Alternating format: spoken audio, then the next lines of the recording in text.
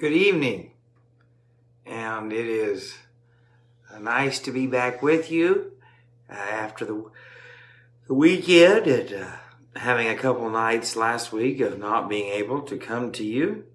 I hope that you've had a wonderful weekend. I hope that you have been able to rest and to worship and just enjoy the time that the Lord has given you. Today I want to just say I have a child with a birthday. Our oldest daughter is 11 today, and so we got to spend some time together, and it's just amazing how your family grows up and grows old on you. But tonight, as we come to the book of Philippians chapter 2, we come to one of my favorite parts of the book of Philippians. And Philippians chapter 2, and it's usually a passage of scripture that most people just kind of skim through. It's something that doesn't really stand out to them. But tonight I want to show you what it looks like for God's people really to love each other. And most of us have been in church or not been in church, and we've seen lots of things. You probably know, and I know, that all of us probably could make excuses of things that we have seen or have been a part of or seen done to someone else. That would justify in our minds giving up on church. I've pastored now for over 10 years, and there have been many times when I've thought, it just doesn't make sense what people do, what they do to each other. But what we see in Philippians chapter 2 is a picture of what it looks like for God's people to really love each other. And you say, Jake, what does it matter, right? There's good preaching, or there's good singing, or there's a good building. But Jesus said that the world will know us by how we love one another. And so, how a church can make a difference in the world is starting out by loving each other.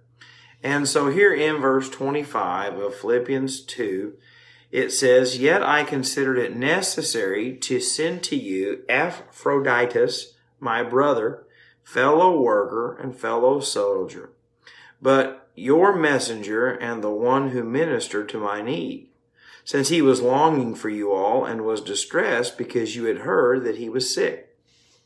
So this person, Epaphroditus, was actually from Philippi. And he was sent by the church at Philippi to go to the Apostle Paul, and probably to take an offering to him, to encourage him, and just to help him in ministry. And friends, we all need someone to help us. We all need a team of people to care for us and to care for them. Church is not meant to be done alone. The Christian faith is not meant to be lived alone. And so this man comes, and this church loves him. They care about him. And something happened when he went to visit the Apostle Paul. He became very sick. And without Facebook, Twitter, Instagram, Snapchat, text messaging, the church at Philippi had heard that Epaphroditus, who they loved and had sent, was sick. And so these people cared about him. You see, many times we love people as long as they can give us something in return.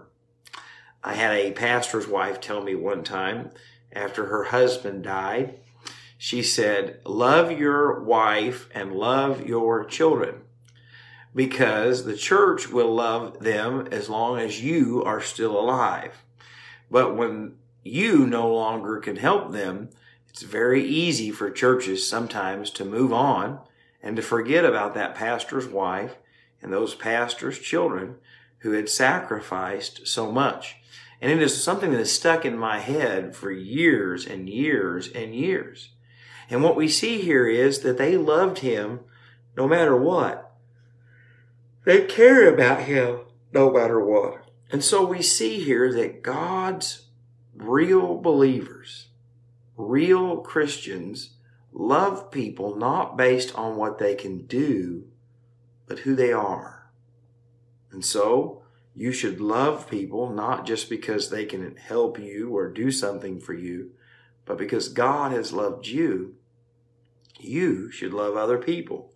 And it goes on and it says, "For indeed he was sick almost unto death, but God had mercy on him, and not only on him, but on me also, lest I should have sorrow upon sorrow." So Paul says, not only are you guys worried about him, not only were you guys concerned about him, he said God healed him. And Paul says, I am thankful that God healed him because I would have been broken without him. And so Paul is trying to tell the church at Philippi that he loves Epaphroditus. He loves him. And so we see here that Epaphroditus loves Paul. The Philippians love Paul. The Philippians love Epaphroditus. Paul loves Epaphroditus. And so you see everyone in this passage of Scripture love each other. They care about each other. They're concerned about each other.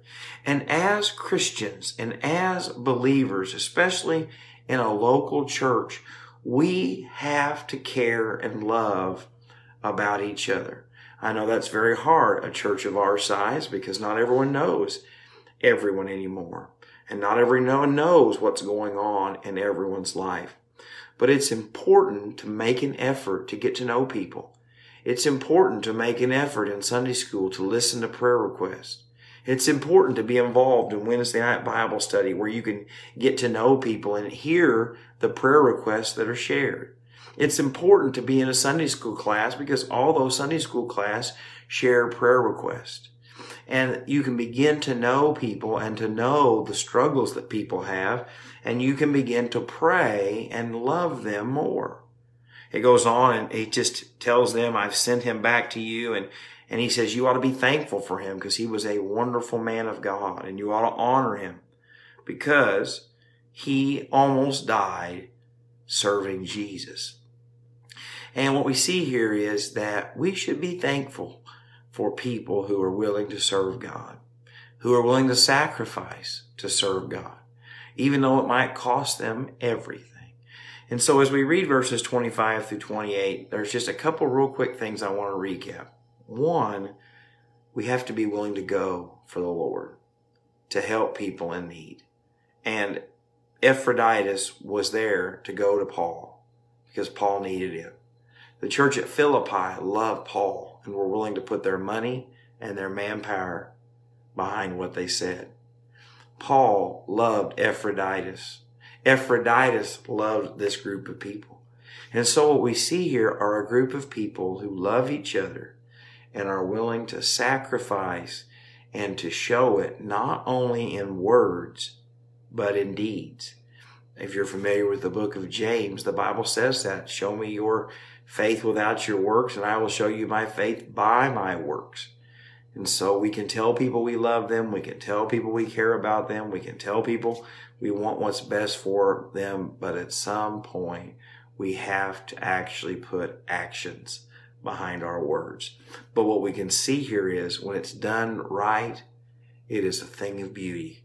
It is a thing that can change lives. It is a thing that God's people praying that the Lord will hear and answer and heal and work and move.